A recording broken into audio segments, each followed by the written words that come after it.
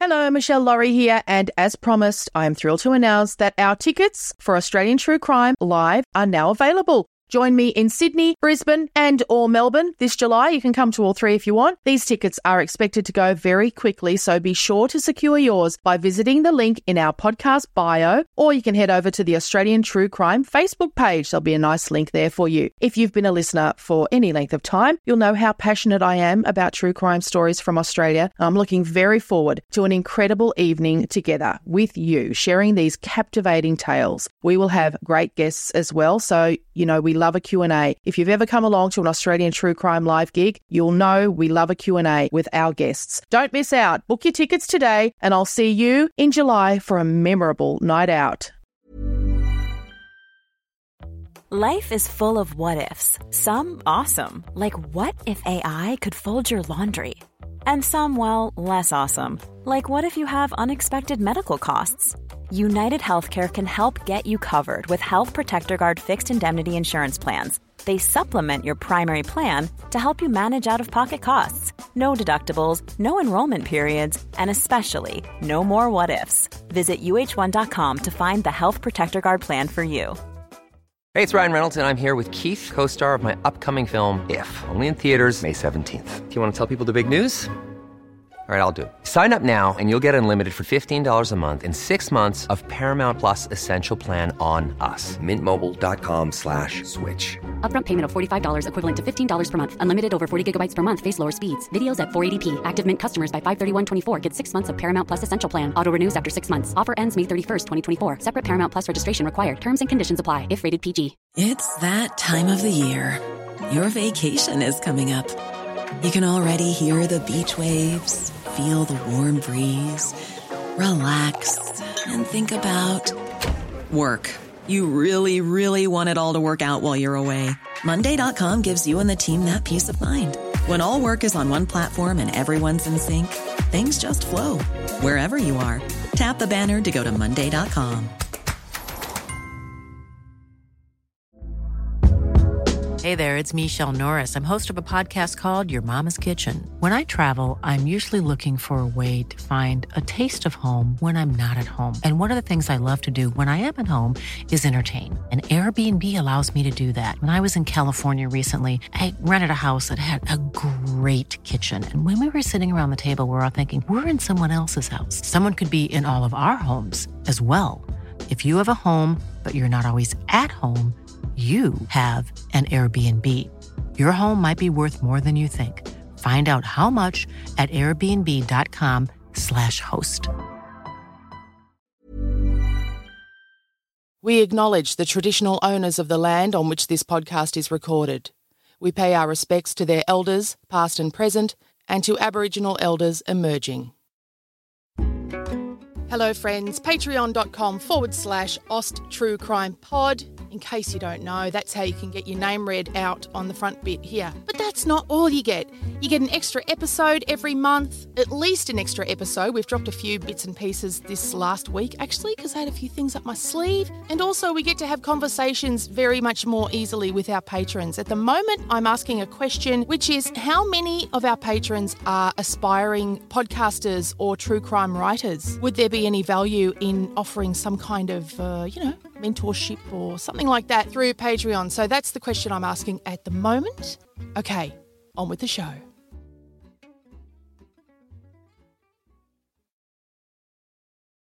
We went to have our last dinner all together because we were about to fly out, and we're sitting there they had like peanut butter on toast and stuff, really Australian stuff. And next minute we were surrounded by military police with their big guns drawn. So they marched us all to the police station and separated us. I got told, you're going to the airport to fly back to Australia, but we're keeping the two men. So I never saw them. That was it.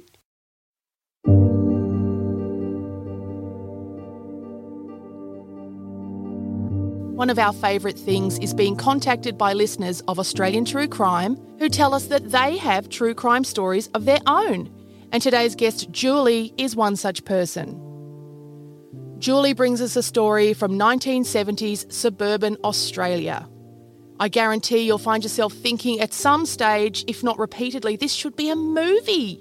It's got so much nostalgic charm, it's got romance, it's got adventure, and it's got a wonderful surprise twist at the end, which I definitely did not see coming. I can almost guarantee that after listening to this episode, Julie will be the loveliest convicted international drug trafficker you have ever known. She's definitely top 3 for me. This is Australian True Crime with Michelle Laurie and Emily Webb. We started this conversation by asking Julie to describe herself to us as she was when she was a teenager, when her criminal career began. I was a very sweet, innocent young girl. Never been in trouble, never wagged school, just a very suburban young girl. Still at school because without giving your age away, but the story will give your age away. But I'm going to say you're roughly, I think, probably about the age of my mum.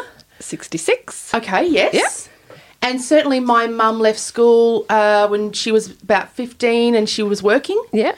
I left when I was 13. Hated school. Absolutely hated it. So I had to get permission off the education department to leave at 13. I then went to a business college for a year and learned how to type and shorthand and do all that sort of stuff, and then went out to the world. So I was probably 14, 15. Was this your first travelling experience? It was. I had never left Australia. Yes. When in 1970, this fateful conversation you and some friends had, sitting around just chatting about the price of marijuana, as you do. As you do. Tell us what happened during that conversation. Who was there? Where were you? Oh, look, there would have been myself, my boyfriend, a couple of other mates who... It was a house that we lived in Moonee Ponds, and we were just discussing, and someone said, why don't we'll just get a boat and sail over somewhere and buy heaps of marijuana and sail it back. That sounded really easy. Sounds like a teenage dream. Yes. Because why was marijuana expensive? Did you think it was... Well, back compared to now, no. But back then, for us who probably weren't all working at that stage... you thought it was too much? I just thought it was a really good idea. This is bullshit, paying all this for our marijuana. Get a boat. Yeah, but then we realised we'd have to know how to navigate a boat. And buy a boat, I guess. So that sort of became not good. So there was a couple of other people that were friends who were on the peripheral and weren't smokers.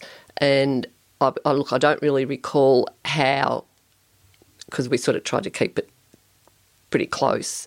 And one of the guys on the peripheral who wouldn't even come into the house because we were smoking, he said, no, I'm not going in there. Straighty. So I thought everyone smoked back then. Yeah. Well, so did I. You know, he was a real ladies' man, fast cars. And one day at the front door, because that's as close as he would come, he said, look, I know a pilot. Would that be any use? And we sort of went, that might be a bit easier. So we discussed it, and he said he's like my uncle. So off he went. He supposedly worked with him. I said, this guy. Yep. Approached him and he's willing to do. So we came up with a plan that he would be the pilot. We would hire a small plane, fly over to Sumatra and buy a whole lot of marijuana and stick it in the plane and fly home. From Melbourne? From Melbourne, yes. I mean, that's They were going to island hop. So... But, I mean, you've got to get over this really big island first. That was all just little, It's like 7 hours. Anyone who's been to Bali knows that even in a Qantas plane, it's 7 hours to get over just Australia. So I think they were going to go from Melbourne to Timor, because then they didn't have all the stuff that they've got now, like radar and all that sort of stuff. Right. So you could fly into a lot of these little islands without being detected. Right. That was the theory anyway. Yeah.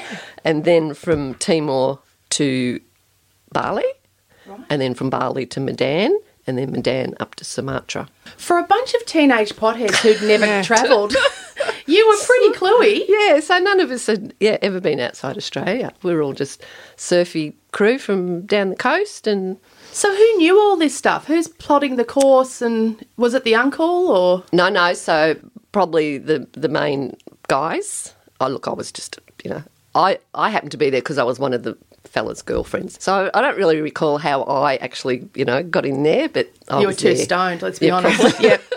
Okay. Exactly, yes. Good point. Jesus, Julie. I sort of feel like back then, as you said, they didn't have all the kind of detection things. No. Like, it's quite plausible that you could do that, because remember there was that Mr. Asia drug syndicate. Yes. Well, this was sort weren't of they around bringing back those Buddha sticks and stuff, Yep. and that's how they were Correct. making heaps and of we cash. also had a friend, a young lady, who had travelled the world, and every time she came back, she either came back pregnant and it was strapped to her belly, or she came back as a young schoolgirl because she was really sweet and innocent, and she was on her body was just taped, just everywhere. It was always smoke; it was never powder. So it was probably through her information that we thought, if she can do this, so that's where we got it. We got our contact in Sumatra off her. That's how we knew where to go. Okay, and she was just coming through commercial airports, Yep, so you were just going to... rocking on through, which was really easy back then. Were you aware of the heavy penalties in Asia? No. Oh, no, because we're talking Bali here. No, we weren't. No, we're oblivious, totally oblivious. Well, I was anyway. I think it even got discussed. And again, this is the kind of idea that teenagers have. Did you really think it was going to happen from the beginning? Did you? Yep. Really? So I was very sweet, young and naive. Yeah, and you really thought, we're really honestly going to do this. And this was going to be stuff for all of you just to smoke. It wasn't going to be like to sell. Oh, well, there was But you a could- lot of it. So, that was probably an idea as well, because there was a ton. A ton. A literal ton, or you? Yep. A literal ton. Yep, bought a ton. What happened then? When did it actually? So the friend went to this pilot who turned out to be not like an uncle at all, but we all obviously found this out later. And this bloke's gone, yeah, I can do that. Obviously, we're going to pay him because he's going to be doing something illegal. What do you mean by not like an uncle at all? He was sort of like a work colleague, but very loosely like a work colleague. So this guy was a panel beater, and this guy used to bring his trucks in to get panel beated, and he noticed that he had wings on his lapel. Right.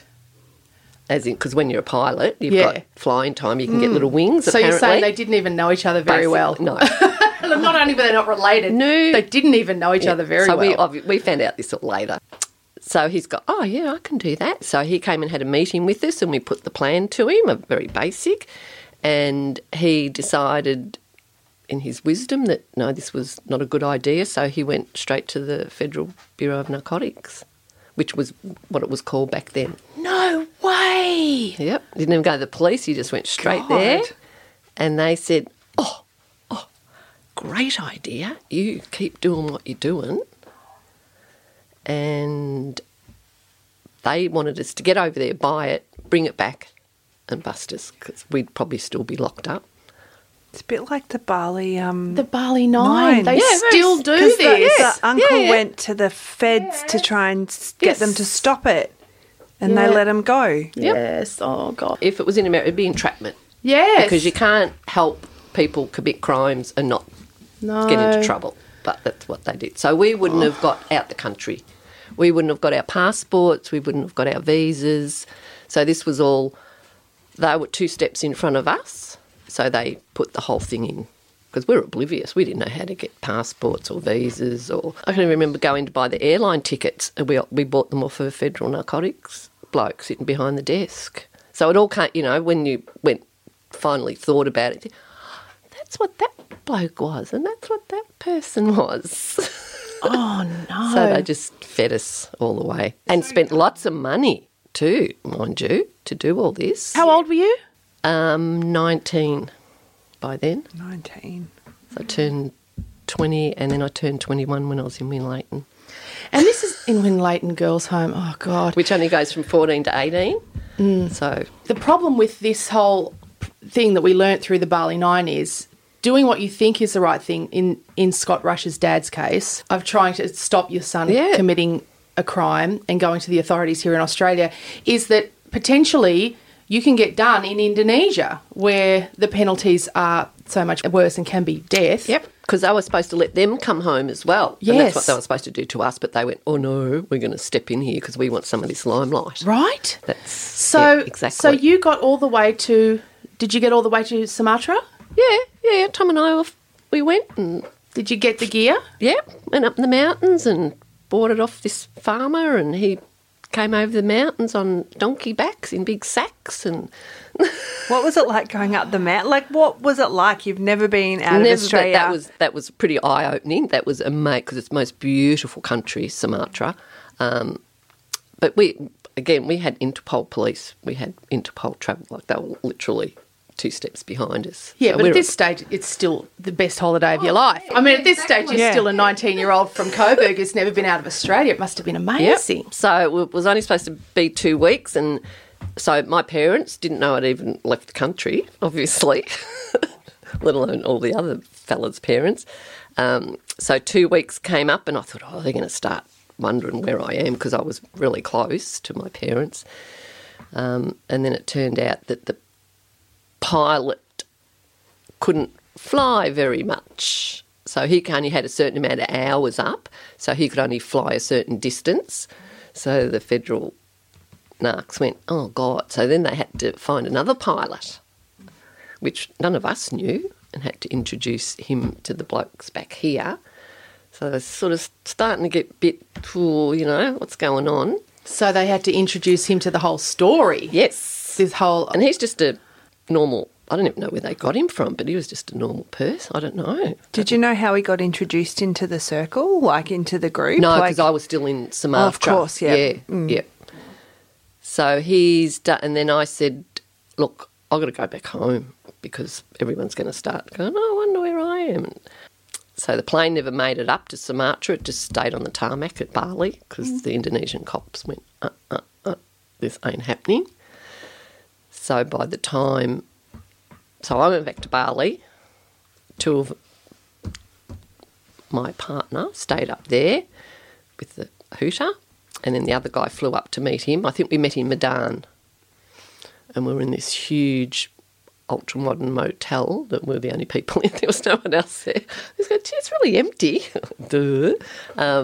So they emptied it, so we would just have total control. So they used to have little holes through the walls, so they took photos of us and stuff. Did they really? Obviously, I found out this later. They needed to monitor. But you had the pool to yourself, so... Yeah, it's all right. And then I made it back to Bali, even got befriended by a couple of blokes who I thought were fellow travellers and thought, oh, they took me out for dinner. Well, they turned out to be narcotics agents as well. As I said, I was very naive. And then Bali was just Kuta. That was like one stretch of a few cafes then. And the Bali Beach Hotel, which was the only big motel. That's where the 2 pilots were staying. So I went there, stayed with them for a night. I'm not sure why I did that. The other 2 made it down from Sumatra to Bali with the hooter. I don't even recall how they did that because it wasn't obviously on the plane because the plane was still on the tarmac. So, yeah, don't remember. But by the time we got busted in Bali, there wasn't a ton anymore. The Indonesian police had said, well, we'll just, because they were obviously very corrupt back in those days, we'll just have most of this and you can have this little bit. Yeah. Do you remember the raid? Do you remember the moment? Yeah, we were sitting, my partner and I were ready to fly home, so we were just coming home on a commercial flight. The hooter was in Bali and that was going to get loaded on the plane. The 2 pilots still stayed at the Bali Beach, I think it was called. And then we went and checked into a little lodgement, just a local little, bungalows. And we went to have our last dinner all together because we were about to fly out. And we're sitting there they had like peanut butter on toast and stuff, really Australian stuff. And we invited a young bloke from the lodgement just to come and have dinner with us, and we're all sitting there. And next minute we were surrounded by military police with their big guns drawn. And we sort of go, oh my God, I think we're in trouble. Still quite oblivious that why we were getting, we just assumed it was because we had a bit of smoke back at the lodgement, and they marched us back there and found it. We just sort of put us, no, that's all we've got, because that was all that we did have right there. So they marched us all to the police station and separated us, obviously. And I got told, you're going to the airport to fly back to Australia. And I went, oh, phew, I got out of that one easy, didn't I? But we're keeping the 2 men. They let the other guy. They realised that he wasn't part of it. So I never saw him. That was it. Oh, okay. Still thinking that it was only for the little bit of smoke that we had. I got to the airport, ready to, checked in. Then I realised I had my partner's passport and all the travellers, because it was travellers checks back in those days. And I just went, oh. So on the way to the airport with the police person, because we were out in the middle of, God, I didn't know where I was. He stopped the car and pulled over and started to trying to pash on to me. Oh, no. And I've got, what's this man going to do? So I opened the door and I was just going to go for it. And he said, you must tell me what's going on and why are you doing this? And so I assumed the Australian government and police weren't telling them what they wanted to know. And he stopped and dropped me at the airport. So I had a big meltdown because I still had my partner's passport. So I went up to the check-in desk and it was narcotics agents. And I said, I've got Tom's passport. He's just been locked up and blah, blah, blah. Oh, I will make sure he gets it. And I jumped on the plane. Sort of go, oh, God, how frightening. Quick, didn't really it? totally freaked. All of it. The plane was quite empty, so I was surrounded by narcotics agents. They thought, I don't know what they thought I was going to do, like jump out the plane or whatever. So I was still oblivious. I thought, it must be just because of the smoke. So they're keeping the 2 boys, and got back to Australia, went all the way through customs, just about to walk out that last door. And I got a little tap on the shoulder. And he said, would you like to come with me? And I said, no, I'm right. Thank you. I'm okay, thanks. I've got a couple of friends meeting me out the front. And he went, don't worry about them, we've got them. Then the penny dropped. And I went, oh my God, I think I'm in big trouble. So we got taken back to the Federal Bureau of Narcotics, which was in Flinders Street, right in the city back then. And there was the other couple of them, there was 3 of them. And we all sort of looked at each other and went, I think we're in trouble. But we still sort of didn't really know what was going on because they weren't telling us anything. And they were asking me a lot of questions because I was the one over and I'm just playing. Well, I was pretty dumb, so I was playing dumb. And then after a few hours, they said, right, you're all going to be charged with, because there was no hooter, there was no marijuana, they had to figure out what to charge us with. So they obviously had their lawyer and they said, well, the only thing they could charge us with was conspiracy to import a prohibited substance, which they did, which was the first case in Australia that had ever happened. Was it? Yeah, which I was quite amazed at that. Yeah. Where was the gear? Where was the marijuana? Well, it was either, I think there was still some in Sumatra because they couldn't get it all down to Bali, and there was some on the plane on the tarmac. But that's when the Indonesian cops stepped in and went, no, you aren't flying that back to Australia, because they really wanted to get it back to Australia. And then there was the amount that had been skimmed. And then when the 2 blokes in Bali went to court, there was, I think my partner said there was about 4 kilos by the time I went to court. Wow. Oh, wow. So a lot had gone and missed, which was lucky for them because Yes. that's what they got charged with. But they got screwed over there badly. But so you couldn't be done for any of it? Is that, you could only be done for conspiracy? Yeah. And I always said, why did you send me home? They said because the Indonesian government decided when they stepped in, they didn't want to know about a young woman, locking her up in an Indonesian jail, thank God. I always think of Nicole Kidman in Bangkok Hilton. It's like my yardstick of terror.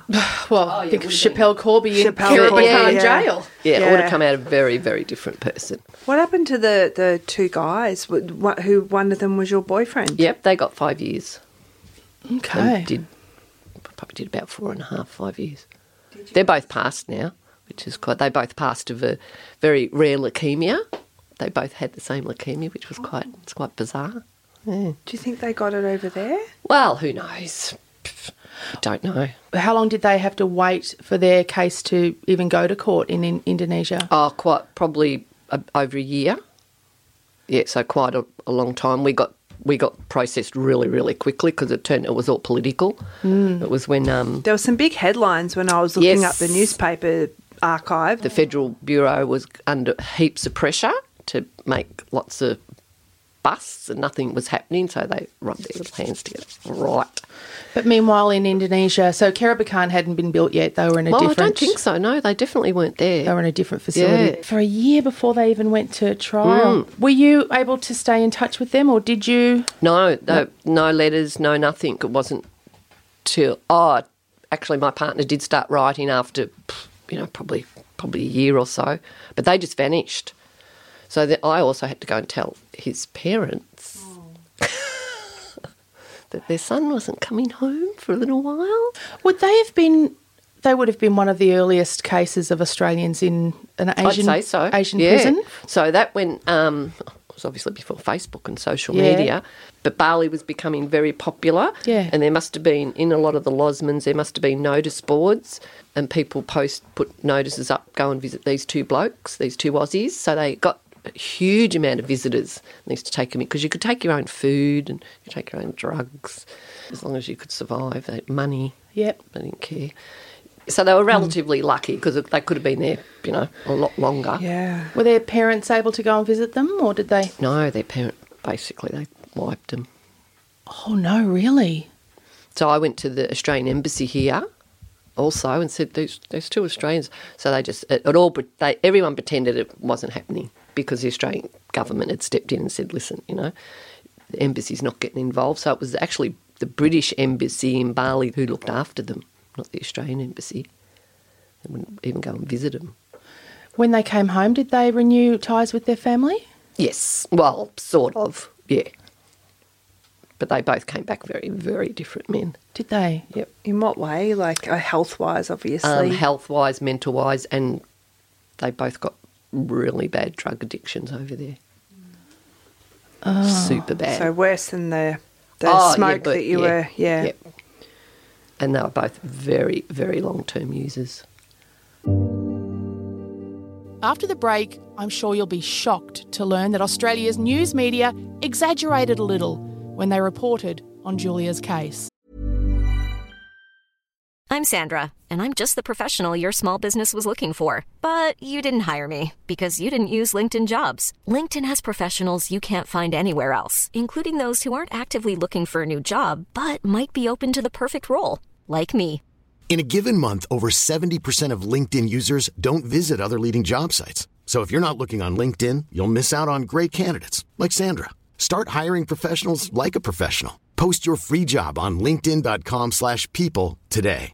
If you're looking for plump lips that last, you need to know about Juvederm lip fillers. With Juvederm Volbella XC and Juvederm Ultra XC, your lip look, whether it's subtle or bold, can last up to 1 full year with optimal treatment and no additional maintenance. Find a licensed specialist and see if it's right for you at Juvederm.com today. That's JUVEDERM.com. Add fullness to lips in adults over 21 with Juvederm Volbella XC or Juvederm Ultra XC. Do not use if you have severe allergies or a history of severe allergic reactions, or if you're allergic to lidocaine or the proteins used in Juvederm. Tell your doctor if you have a history of scarring or taking medicines that decrease the body's immune response or that can prolong bleeding. Common side effects include injection site redness, swelling, pain, tenderness, firmness, lumps, bumps, bruising, discoloration, or itching. As with all fillers, there's a rare risk of unintentional injection into a blood vessel, which can cause vision abnormalities, blindness, stroke, temporary scabs, or scarring. For full, important safety information, visit Juvederm.com. Hey, it's Ryan Reynolds, and I'm here with Keith, co-star of my upcoming film, If, only in theaters May 17th. Do you want to tell people the big news? All right, I'll do it. Sign up now and you'll get unlimited for $15 a month and 6 months of Paramount Plus Essential Plan on us. MintMobile.com/switch. Upfront payment of $45 equivalent to $15 per month. Unlimited over 40 gigabytes per month. Face lower speeds. Videos at 480p. Active Mint customers by 531.24 get 6 months of Paramount Plus Essential Plan. Auto renews after 6 months. Offer ends May 31st, 2024. Separate Paramount Plus registration required. Terms and conditions apply if rated PG. Coming up on Australian True Crime, the amazing twist in Julie's story. I wonder if you figured out what it might be yet. But first, to Julie's experience as a newly minted criminal. So I got sent, because all the boys were together in a watch house in Russell Street, and I got locked up in this, like it was just arcade. It was like, stepping back in time. We were all delegated to narcotics agents that sort of worked, you had the nice one and the not nice one. Good cop, bad cop. Bad cop, yeah, really. And the nice cop was going, you've got to ring up your mum and dad and tell them. And I'm going, you've got to be joking. Hello, Mum, I've just been busted and I'm in jail. Don't think so. For drug importation. And the bad cop, funny, he got busted for importing marijuana many years later. Oh, my God. And he wrote a book called The Brown Tapes. No. Yes. Oh. So he was a bad cop. he was. So we all got charged with the same, and this is sort of where they brought themselves undone. So then they've got to set bail. And they decide, so I don't know who decides how much. So they set it at $3,000 each, which was a lot of goddamn money back then. Your parents wouldn't have been able to come up with that. No. Well, they didn't even know I was in jail at this stage. So I'm over there in the women's bit with this terrible prison guard woman who was... Anyway, I could hear the mother of one of the guys, and I knew it was this particular woman. And I said, can I go and talk to her? And first she wouldn't let me, and then she said, okay. And I just said to the mother, this is my mum and dad's phone number, can you, because no, the only people that knew I was locked up, they were locked up with me. I thought, God, I'm going to be here forever. I'm never going to be found again. So she said, yep. So they sort of knew of each other but had never been introduced or anything. So this other mother rang up my mum and dad, and my mum answered the phone. So it was really, really late at night.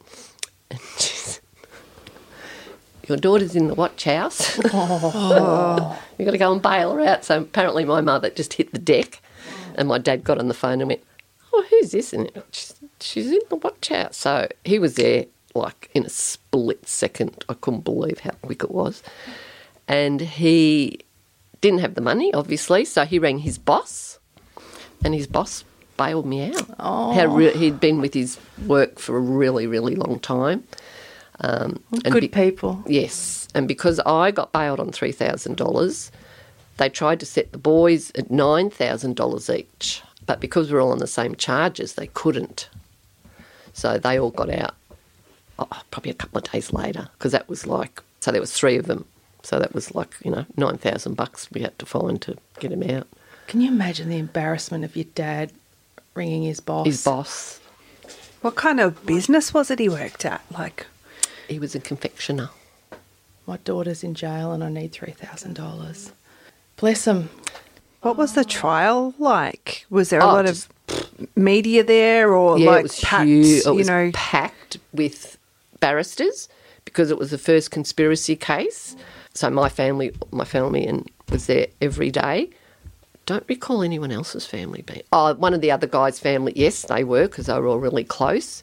But it was packed with barristers because they were really interested how this was all going to go down. How can the cops do what they're doing and these people are getting into trouble for it? And they're sort of like, I know we broke the law, but we broke the law over there, not here. Also, you hadn't broken the law before they started assisting you in breaking the law. If they hadn't assisted us, we would not have left the country because we didn't have the money and we didn't know how to do so much, and they just said, well, you just go there and tell them that, yes, you can do this, and they can, we'll do all this. And so as you said, very political, trying to make a example or try and bolster the power of... Yes. We got busted on the Saturday morning, and on the Sunday night news, up on the screen, 4 or 5 young people busted importing, and they showed this big stack of hash. I go, hang on, how can they do that?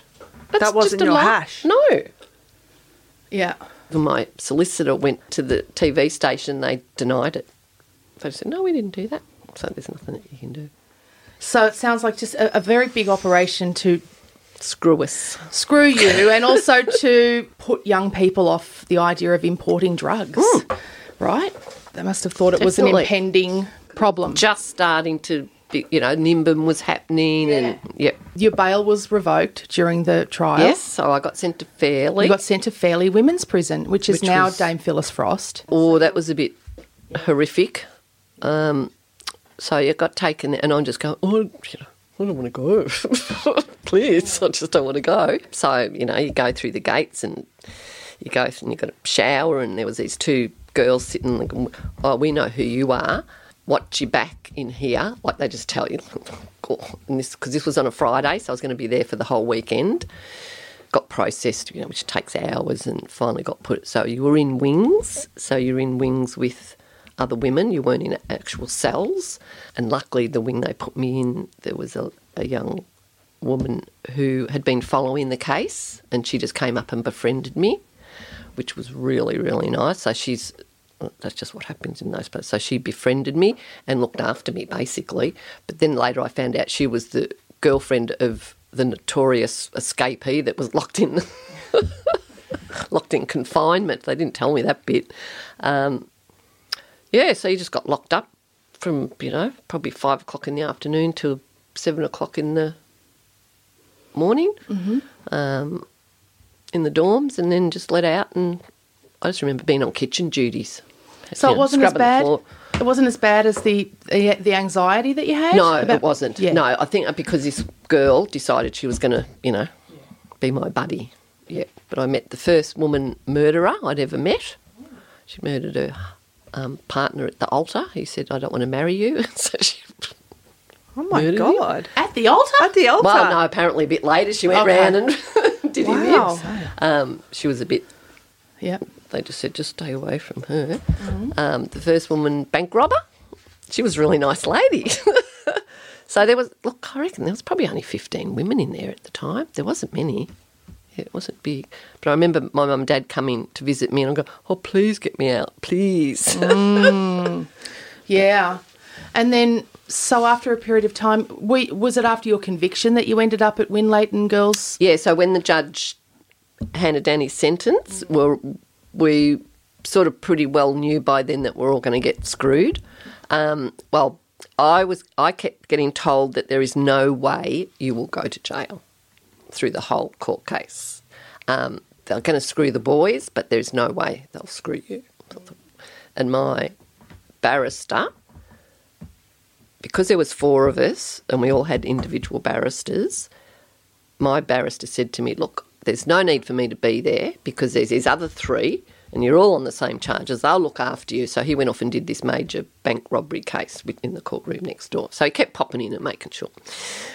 He's getting paid for both, by the way. Yes, of course. Mm-hmm.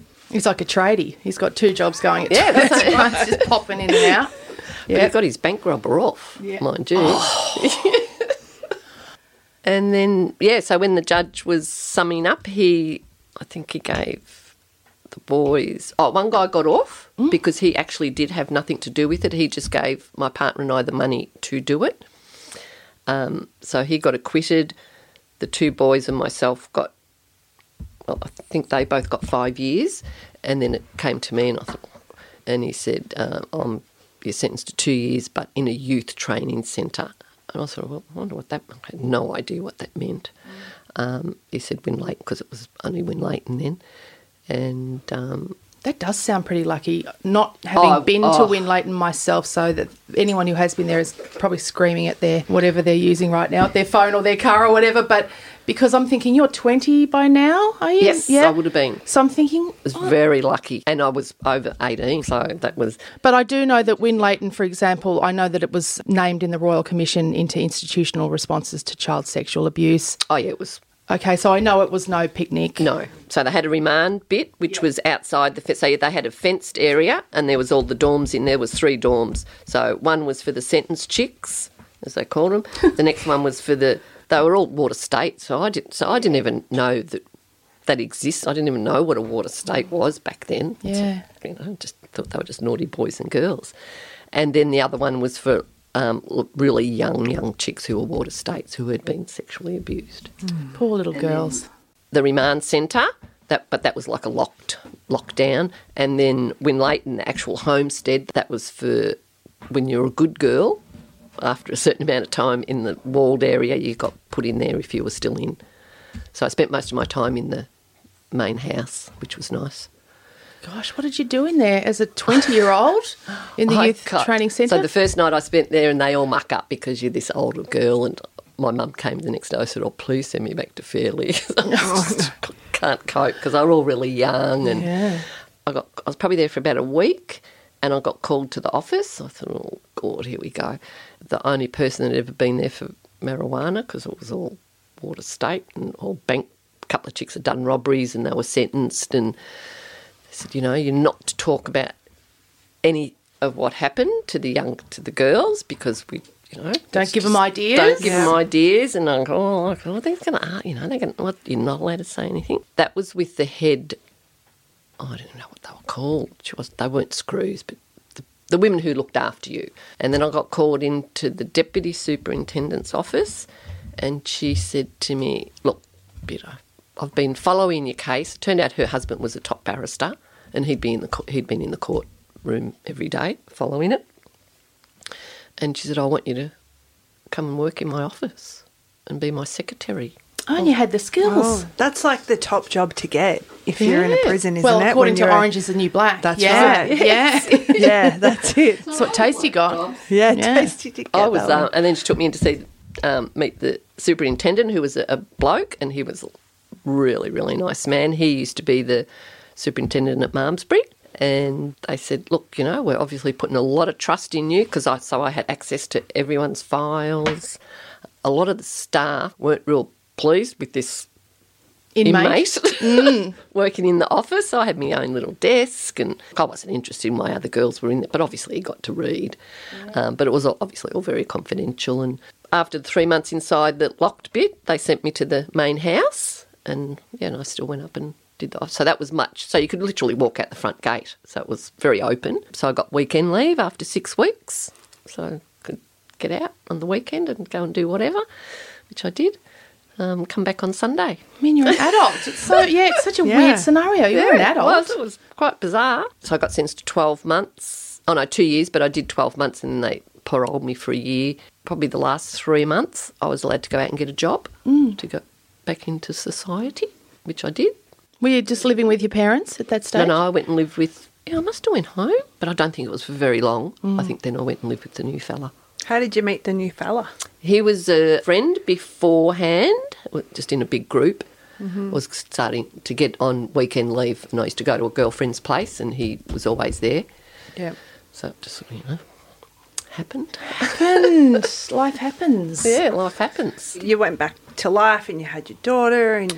Tom and I were writing. Yeah. Because back then you wrote letters. Yeah. Did you reconnect? Yes, we did.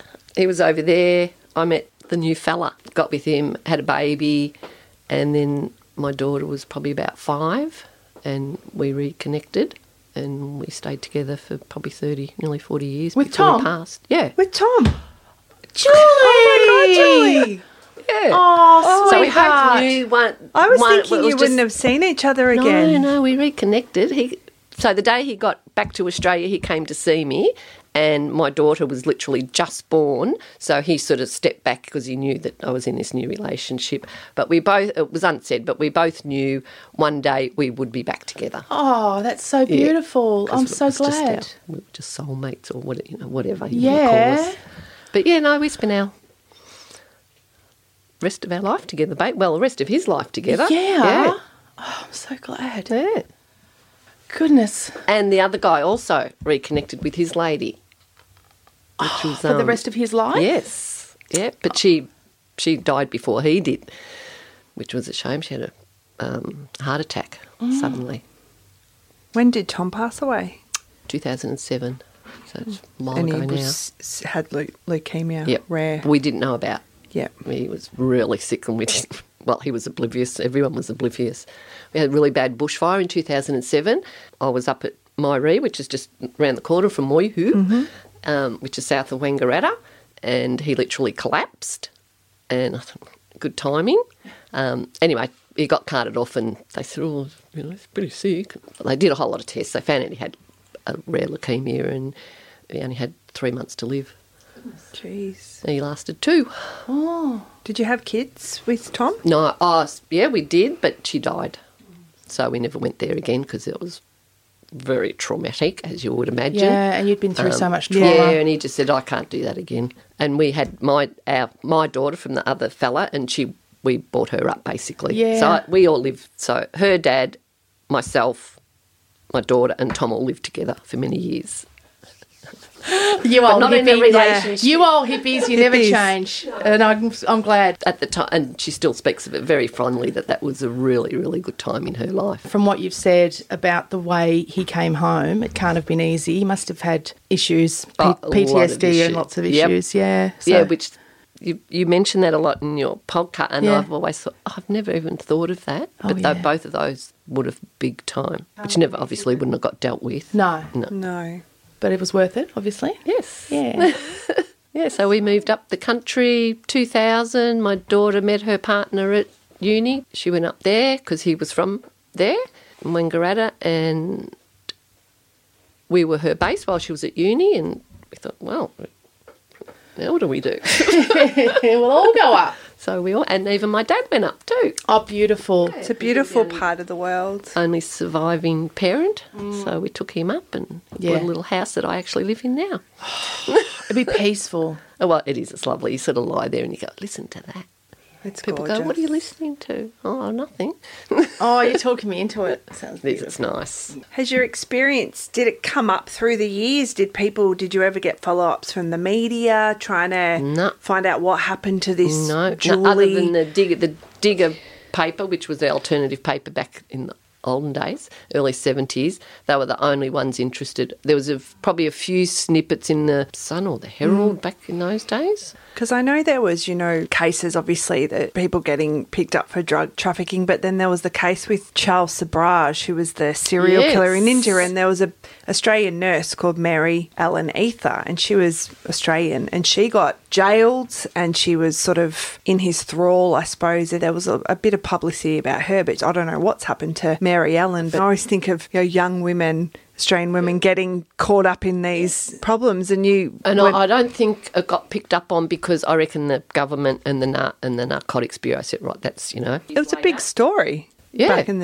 Oh yeah, it was a big story, but it seems to have been very quiet. Yeah, very closely controlled. Monitored. Yeah. Yes, definitely. One of the other blokes that I'm still in contact. That's why I've got these notes, because I spoke to him, and so him and I are really, really, still really close, which is nice. The other guy, he's up north, but they both went to Beechworth Prison, and it was just okay. They had to pee in buckets, and they didn't have a toilet in their cells or nothing. Really? Oh yeah, it was just still. I've stayed at Beechworth at the old lunatic asylum, in the old nurses' quarters. Yes, it's actually incredible. Very weird, isn't it? Yeah, it's weird, and you do ghost tours. It's really creepy. Because that was in criminally sane people, so some of the stuff that went down there. How long did they end up doing? 5 years. They did their 5? Yeah. Wow. Yeah, they didn't get paroled, so that was another government thing. So they were obviously a bit more lenient on me because I was a sweet, innocent young girl. God, how times have changed, hey? How did those guys go afterwards with life, really getting good, out actually. Yeah.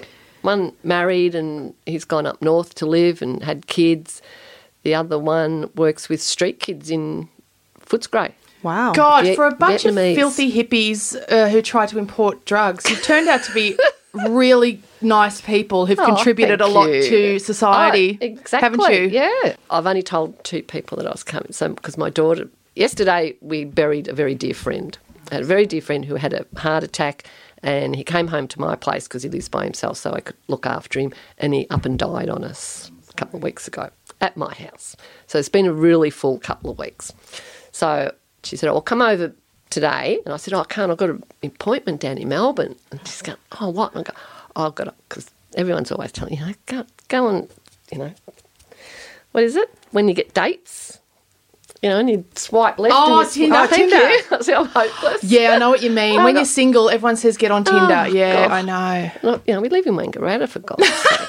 Exactly, yeah, you'll know everyone. You know everyone. Yeah. You won't swipe on a guy and then you'll see him down at the no. Woolies or something. Yeah, she'll know everyone on there. Oh, God, that's the plumber. Oh, God. So most people in Wangaratta know absolutely nothing about my life pre-Wangaratta.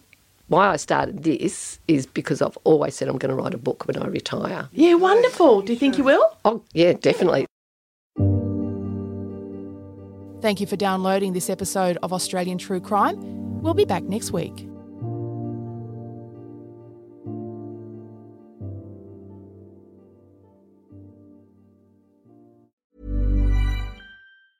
Hi, I'm Daniel, founder of Pretty Litter. Did you know cats tend to hide symptoms of sickness and pain? I learned this the hard way after losing my cat, Gingy. So I created Pretty Litter, a health monitoring litter that helps detect early signs of illness by changing colors, saving you money and potentially your cat's life. Pretty Litter is veterinarian developed, and it's the easiest way to keep tabs on your fur baby's health right at home. Go to prettylitter.com and use code ACAST for 20% off your first order and a free cat toy. Terms and conditions apply. See site for details. Hello, Michelle Laurie here, and as promised, I am thrilled to announce that our tickets for Australian True Crime Live are now available. Join me in Sydney, Brisbane and or Melbourne this July. You can come to all three if you want. These tickets are expected to go very quickly, so be sure to secure yours by visiting the link in our podcast bio, or you can head over to the Australian True Crime Facebook page. There'll be a nice link there for you. If you've been a listener for any length of time, you'll know how passionate I am about true crime stories from Australia. I'm looking very forward to an incredible evening together with you, sharing these captivating tales. We will have great guests as well, so we love a Q&A. If you've ever come along to an Australian True Crime Live gig, you'll know we love a Q&A with our guests. Don't miss out. Book your tickets today and I'll see you in July for a memorable night out.